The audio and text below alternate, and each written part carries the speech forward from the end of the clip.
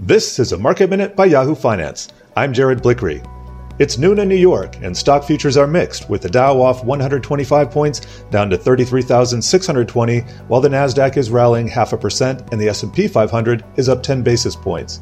The Johnson & Johnson vaccine suspension is fueling a resurgence of the work-from-home trade as a reopening trade falters.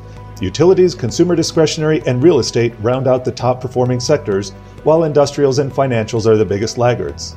Officials at the CDC and FDA are saying they expect the J&J vaccine pause to be, quote, a number of days, likening it to what they saw with AstraZeneca.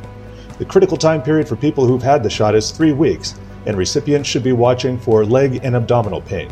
The White House says there are plenty of shots to continue at the current pace, and officials maintain that the Moderna and Pfizer vaccines are safe. On the lighter side, Hasbro is inking a deal with Roblox that will bring Monopoly and Nerf blasters to the online gaming platform. Roblox is up 7% to a record high, and Hasbro is up 1%. Checking in on crypto, Bitcoin is adding to gains, forging record highs, now up $63,700.